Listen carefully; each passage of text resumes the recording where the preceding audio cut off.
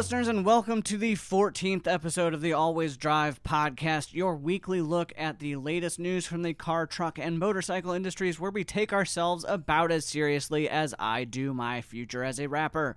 I'm your host, Devlin Riggs, and let me be the first to wish you a happy New York Auto Show week. Unlike the Chicago Auto Show, which some of you may recall put me to sleep while standing here at this very microphone, New York has given us plenty to talk about, and not just special editions of already existing cars. But it wasn't the only thing that happened this week, and we have a huge show with tons to cover, so in the words of Captain Tennille from Most Extreme Elimination Challenge, let's get it on!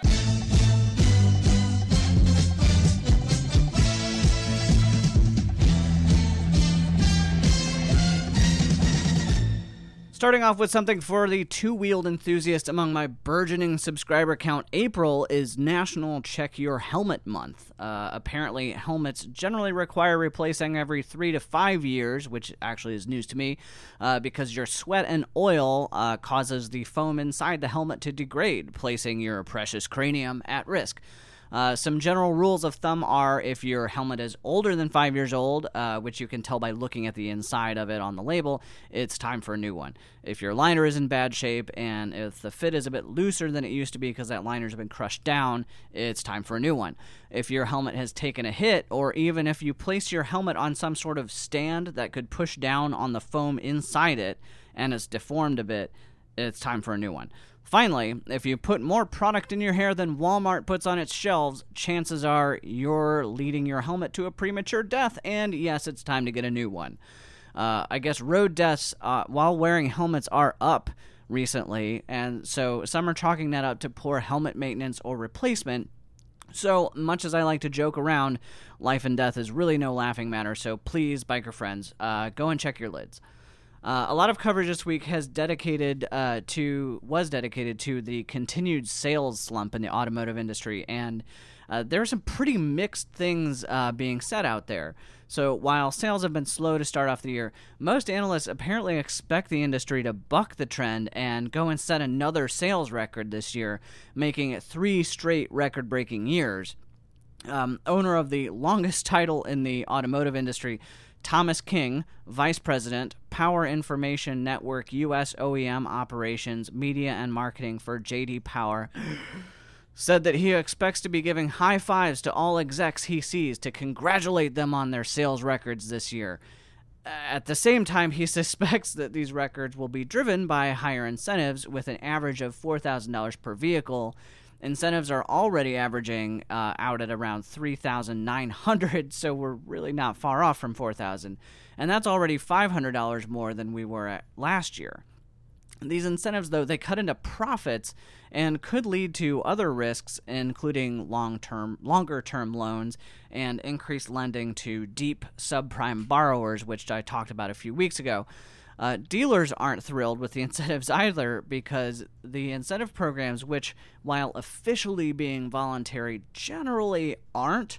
About 40% of dealers are not profitable in their new car departments until they get the incentives from the manufacturer, showing just how slim the margins are on new cars. It's kind of crazy how much control these dealer incentives exert on dealerships.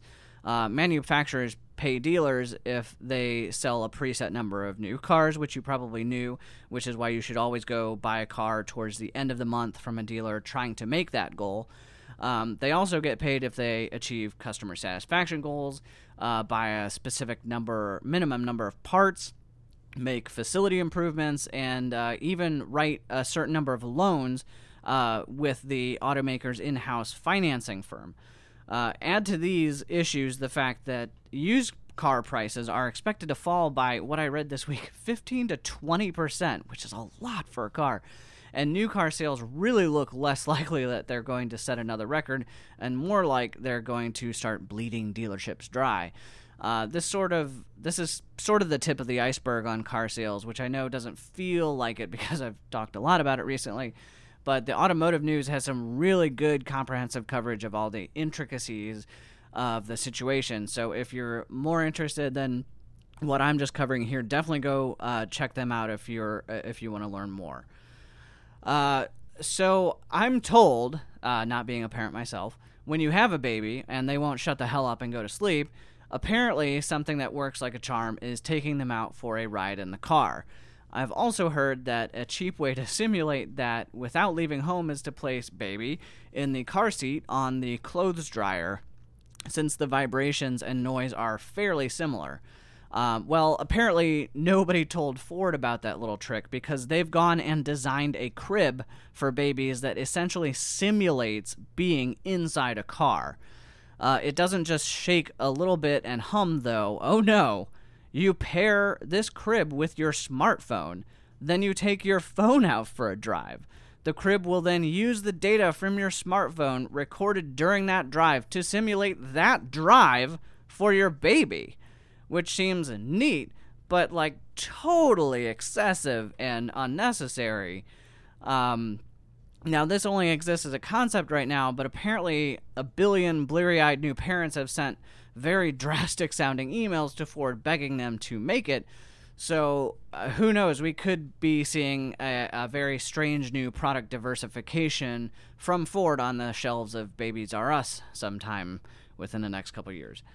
Also this week, a new study by the Boston Consulting Group estimates that by 2030, a quarter of all miles driven on U.S. roads will be in self-driven electric cars. They said that this will be most common in cities where ride-sharing, vehicle electrification, and autonomous vehicles are already starting to take off a bit. They estimate that about 5 million internal combustion cars could be replaced by autonomous EVs, which seems really aggressive, but we'll probably have more cars with that technology in them available by then. Whether or not they're affordable is another thing. The whole thing seems just a bit optimistic to me, given that Ford doesn't think it'll have an SAE Level 5 autonomous vehicle until 2026, and some analysts think that Ford is the furthest along, even if BMW and Mercedes think they can knock it out by 2021, and Tesla thinks, oh, they're already there.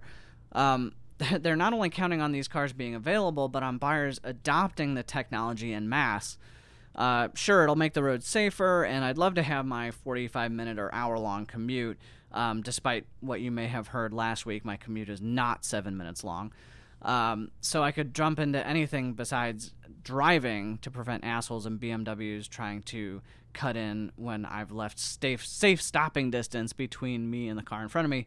But every time an autonomous vehicle has a crash, it's front-page news. And I just don't think there are going to be a ton of buyers ready, willing, and able to afford to make that jump by 2030 to account for 1/4 of all road travel. But, I mean, that's 13 years off and 13 Fast and the Furious movies away, so maybe by then we'll see Dom and Letty sharing an autonomous Uber Volvo XC90 on the way to meet The Rock for their next mission after having been driven to the theaters ourselves in a Chevy Bolt. Who knows?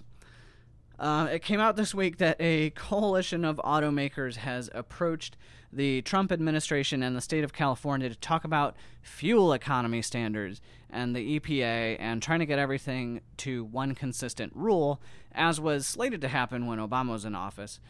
Chief Executive of the Alliance of Automotive Manufacturers, Mitch Bainwell, said that they're not looking for a rollback of the emission standards agreed to under Obama's administration. He said that they will meet the goal of 54.5 miles per gallon, but the question is when and how. But if the question is when, and the answer is sometime later than 2025, then yes, Mitch, you're talking about a rollback. But any sort of standardization between Trump's EPA and California would be welcome, as it would set a single standard formula for manufacturers to meet. California, along with New York and 17 other states, though, are looking unlikely to budge on the deal, so we could be headed for some sort of face-off on this issue that ultimately results in two standards for two sets of American states. In 2011, Obama said the rules would save drivers $1.7 trillion in fuel costs over the life of the vehicles, but also cost the auto industry about $200 billion over 13 years. So any sort of rollback would likely result in reduced savings for consumers, but increased savings for car makers. We'll just have to wait and see if any sort of rollback happens and if that would end up helping out big auto companies while hurting individual drivers. In 2015, back 2 years ago, Hyundai and Kia recalled many of their vehicles for engine failure. Well, it seems like Ford and their escape fire issues, Hyundai didn't quite get the fix right the first time, and they're again recalling 1.2 million cars to prevent them from bricking themselves. The issue centers around metal shavings in the crankcase and crank pins that could be a little too rough, blocking oil from lubricating parts, causing parts to rub, causing friction and heat up and expansion, and ultimately lead to its seized engine block, which is no good for anyone. What's worse is that this recall covers the company's mid-sized sedans, and as you've been hearing from me, mid-sized sedans do not need any more trouble right now. So if you have a 2013 to 14 Hyundai Sonata or Santa Fe, 2011 to 2013 Kia Sportage, 2011 to 2014 Optima, or 2012 to 2014 Sorento, go get them checked out. Cadillac announced this week that its upcoming CT6 sedan would feature something the company calls SuperCruise, which they say is similar to Tesla's autopilot feature. In fact, it sounds pretty much identical to Tesla's autopilot, except that Cadillac is using LiDAR. Not on the cars, mind you, because that's way too ugly, but on mapping cars that they are sending out to places where SuperCruise will be available, which will be divided multi-lane highways with obvious exit ramps.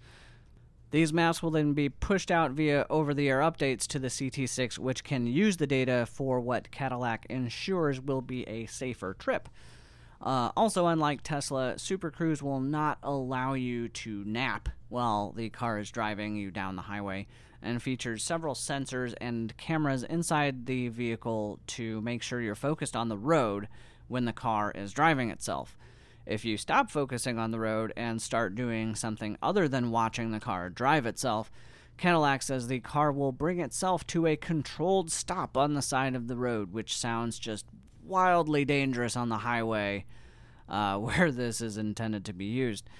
It's nice that Cadillac is getting into this game and helping push innovation on this front, but does that really need to be pushed anymore? Mobileye, which was Tesla's partner in developing autopilot, actually ended their relationship with Tesla because they thought Tesla was playing it fast and loose with safety. Plus, if you have to be paying attention to the car driving, why not just drive? The autonomous features, while nice, don't seem that useful when the only work they take away from you is moving your hands and feet in a semi-coordinated way. So I don't believe SuperCruise has a whole huge future ahead of it, but maybe it can be developed into something nice and useful, and good on Cadillac for trying to get out ahead of that trend. Now let's look at some of the new cars that came out before New York and in New York in the new car segment.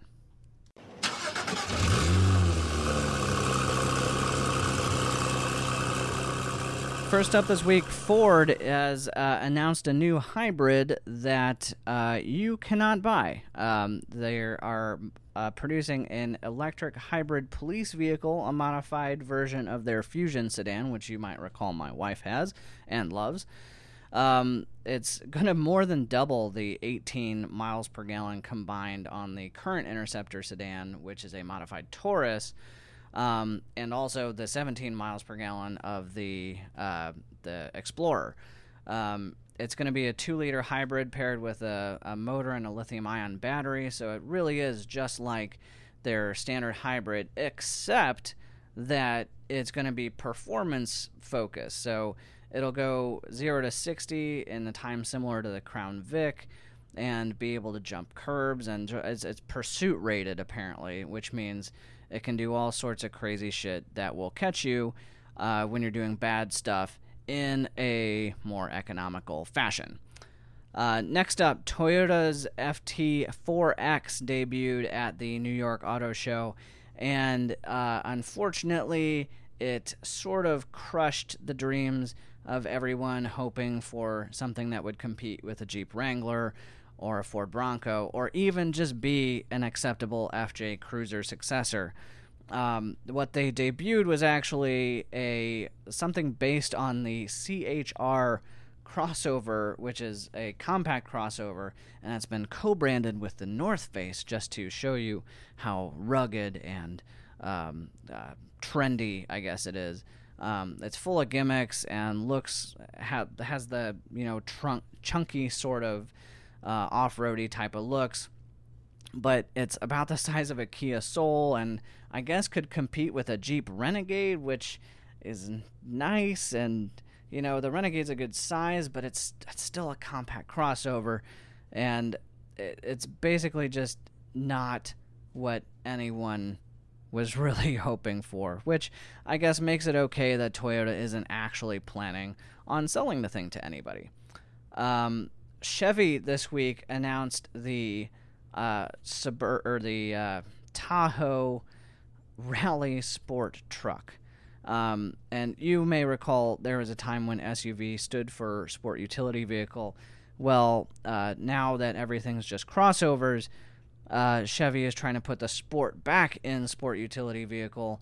And how they're doing that is apparently just painting a bunch of parts black and trying to give the door handles and grille a little different look. They do have a performance package that's also available that sort of ups GM's 6.2-liter V8 with a new 10-speed automatic transmission and a magnetic ride control to actually sprint to 60 miles an hour in less than 6 seconds, which is impressive for a large vehicle, but it's still a Tahoe, and it's still a massive truck, so the sport results you get may vary.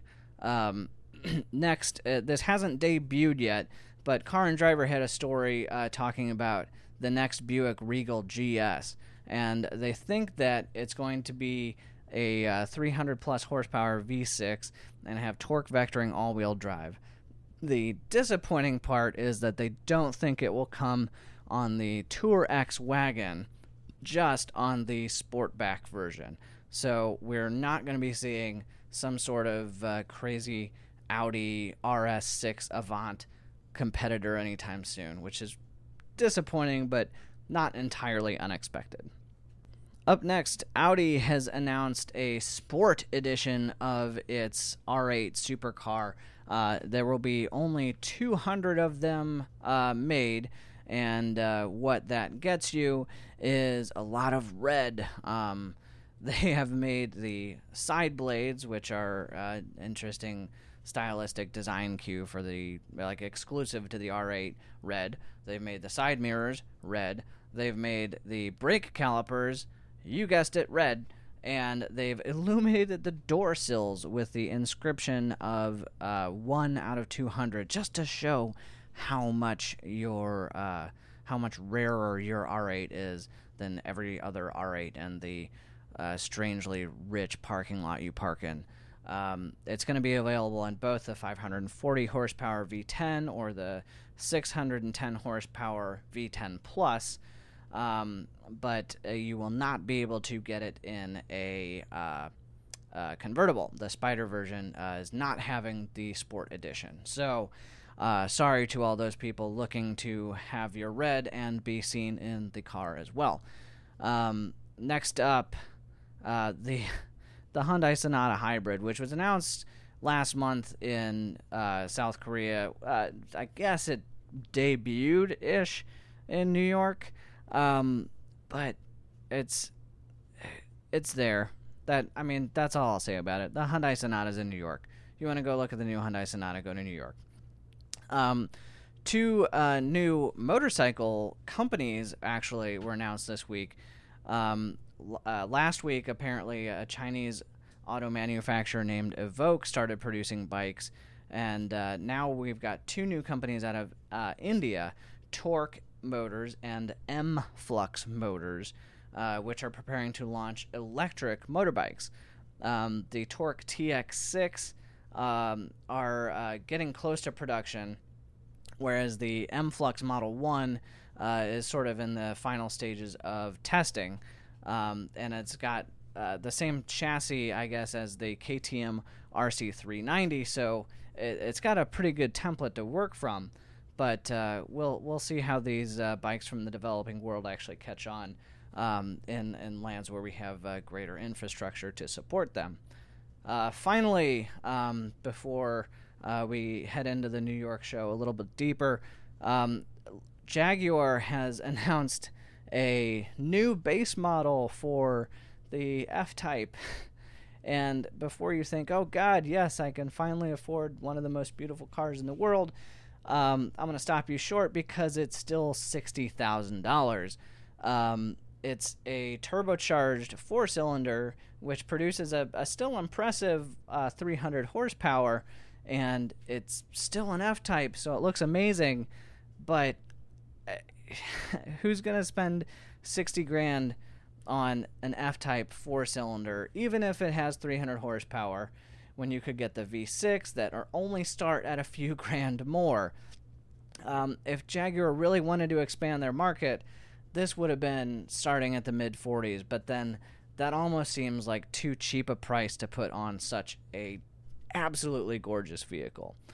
Now, there were a lot of other cars announced in New York and other developments that happened this week, and, well, I guess you can probably figure out how I decided would be most appropriate to present them to you.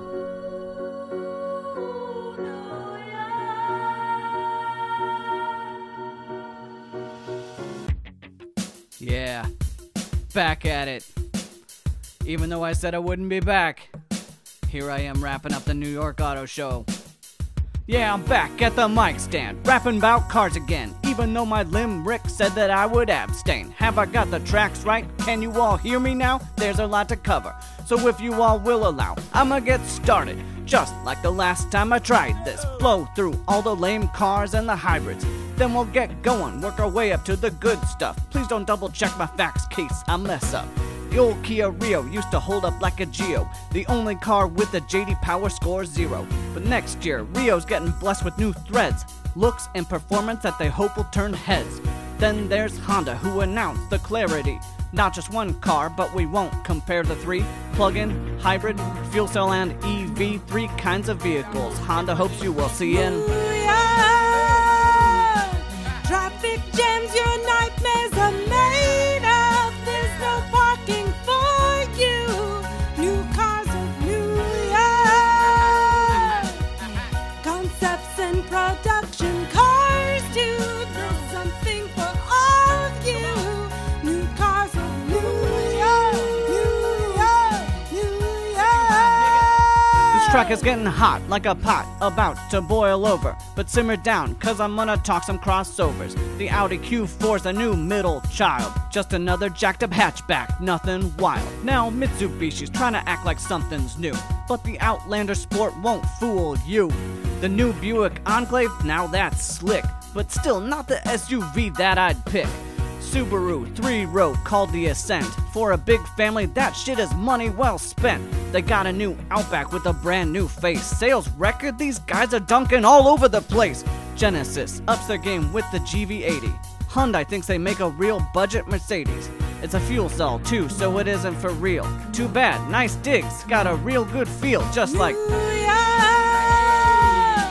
Traffic jams, your nightmares are made of. There's no parking for you. New cars of New York. Concepts and production cars too. There's something for all of you. New cars of New York, New York, New York. now we gotta speed it up. Not much time to go. I think we can all agree that I finally found my flow. Who you know fresh as me? Wait, don't answer that, cause you know we still got some new cars to look at. Like the Lexus LFF Sport, it's a land yacht, but not many cars have the power that it's got. Same with the Jeep Grand Cherokee Trackhawk. 700 horses from a supercharged small block. Infiniti showed their new giant SUV, a handsome devil called the QX80. Lincoln's new Navigator showed up there. That's a SUV bigger than crowds in Times Square. Acura's TLX got rid of the beak. but it's still got that same old V6 antique. And last up, I'll turn the keys over to Kira, 'cause she knows the way and is happy to steer you to New York. Traffic jams your nightmares are made of. There's no parking for you. New cars of New York. Concepts and production cars too. There's something for all of you. New cars of New York, New York, New York. One hand in the air for the Dodge Demon. Fat tire, big scoop, yeah, car screaming. No truck in the world that you race there. Middle fingers in the air, everybody say yeah, yeah, yeah. Yeah, yeah, yeah. New York. All the cars your sweet dreams are made of. There's nothing you can't do. New cars of New York. We've covered everything for you. It's a decent song too. New cars of New York, New York, New York. If I ever get around to making a music video for that song, I really hope that one of you listeners has a Dodge Demon that I can sit in the passenger seat of while you do donuts, and we can just fly around with our middle fingers waving out the windows at all the haters. Anyway, huge thank you to my wife for singing the chorus on that song, which she really did not want to do. Because Alicia Keys is a really good singer, and fortunately for me, so is my wife. The call to action this week, I want to ask listeners, and I know this is a little bit hypocritical, for patience. This is not something I'm very good at. These podcasts take a long time to put together every week. They're a huge time suck, and it may not sound like it from either this song or some other songs, but rap is actually really hard to write, especially when you're confined to a specific auto show and some kind of lame cars that you need to cover.